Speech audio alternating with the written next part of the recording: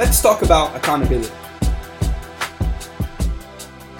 So before we encounter a tough problem, we need to be open to it. So we need to go in with a strong mind.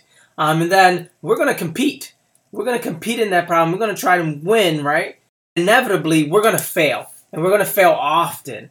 But regardless of what we do, through the failure and competition, we're going to be acting. And that brings me to accountability, which is knowing that my actions not only affect me, but others as well. They say accountability isn't an option. Because regardless of what you're doing or what you are not doing, that thing, that habit that you develop is going to have an effect.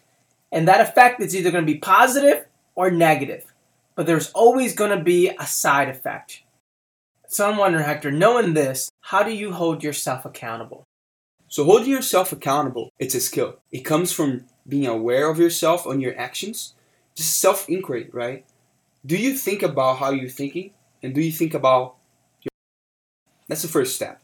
So being accountable really means having empathy and really trying to look around you and looking how you're affecting other people.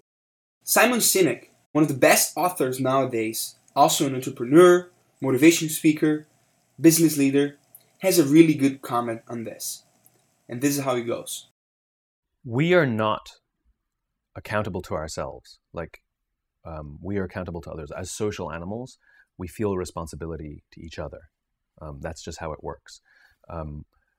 We're not good parents because we decide to ourselves we're going to be good parents. We're good parents because we have a spouse who is a good parent with us and we don't want to let them down. Or we have kids that we don't want to let them down. We don't want to screw it up. I can wake up in the morning and always come up with an excuse why I shouldn't go for a run today.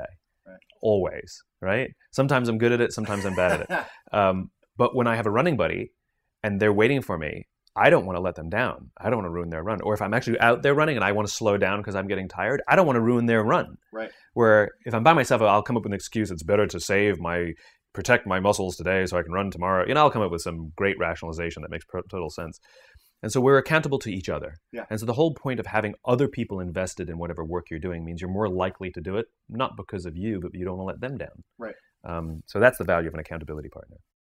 So that's really good. Essentially, it's using accountability in your favor, right? It might seem like this is a bad thing, that we are always affecting people around us, that we're always affecting, even when we're not acting, there's an effect on other people. But it's actually a good thing, because you can use that to your advantage. So when things get really hard, and we've talked about competition, we've talked about resiliency before, things are going to get hard. There's no way of avoiding that. But you can use this simple accountability fact to your advantage. Just think about how many people are being affected by you.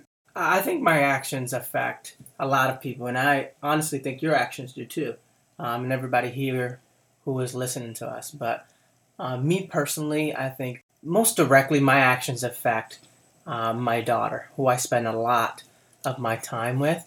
And one direct way that I see that is affecting her is like the soccer example, right? I'm a soccer player. She saw me play soccer at a men's league when she was, before she was even walking. And now she plays soccer and she's in her third season.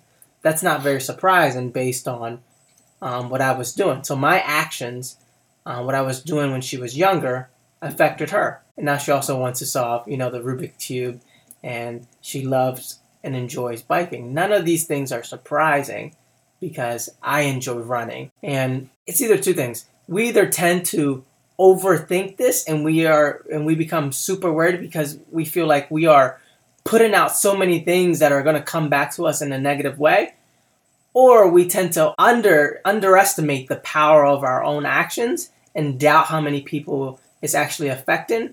I think at a given moment, depending on what you're doing, I think you could be affecting more than 6 people at a time. So, this morning when I woke up, I didn't decide. I just had a lot of energy. In the car when I was driving my friends to work, I just affected them at the time.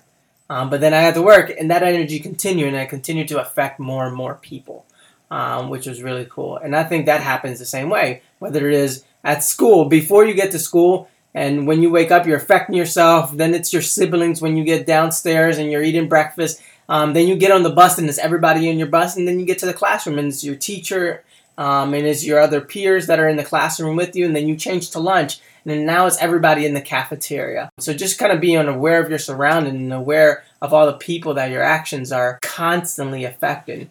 I think it's very important, and it's very telling. You can certainly tell when somebody is aware of their surroundings based on how they approach their everyday life. So I think that's very strong, and there's even one step further. You are accountable for people in your future.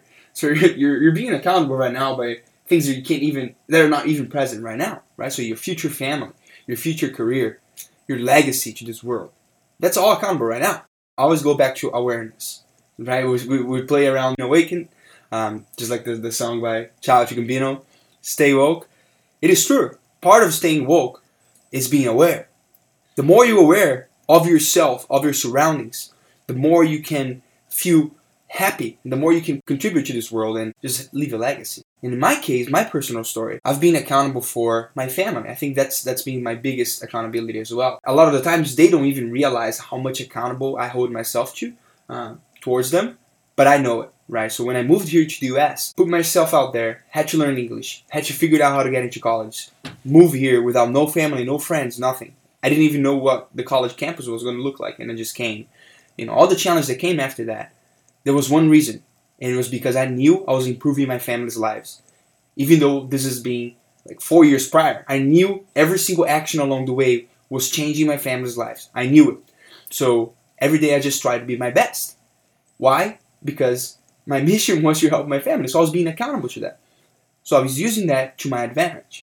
So accountability isn't an option because we can't do it alone, meaning that we must inspire others to come along and enjoy the ride. So we got to make sure that our actions are actually affecting other people in our lives in a positive way. Unless you're a Buddhist monk and you're out hanging by the mountains and doing it all on your own, and your actions aren't affecting anyone else, you're going to have a team around you that is also supporting you. That is only going to happen if they feel inspired around you. If your actions are leading them to do the things that they want to do, but are also fulfilling, helping you reach your goals as well. Think about the most successful people in the world. Oprah Winfrey, Nelson Mandela, Martin Luther King, Abraham Lincoln, all of them, all the leaders. Do you really think they could have done anything by themselves? If you have a mission, and it's really going to cause an impact on this world, to be a leader, you're going to need to have people around you. So accountability is not an option. And that's great, Leo. It has a physics, it has a material basis. Nothing is separate in this world. Separation is the biggest illusion. When you look back into the physics laws, Newton, the third law of Newton says that every action has a reaction, correct? And you can observe that everywhere. Accountability is not this abstract thing. It has a real and physical basis. Your actions speak so loud that your words I cannot hear. It really is about, so the saying, what comes around goes around. And that's probably why we chose the song subliminally, which is pretty funny. But that's what it's really all about. You're accountable because you want to be the best for other people, but in return, they do great things and they affect you in a positive light as well. And the same thing occurs if you don't, right? You affect other people negatively, and then when you least expect it, circumstances happen, and somehow you're affected negatively by them. So they say, when you're not accountable to anyone, you are a danger to yourself.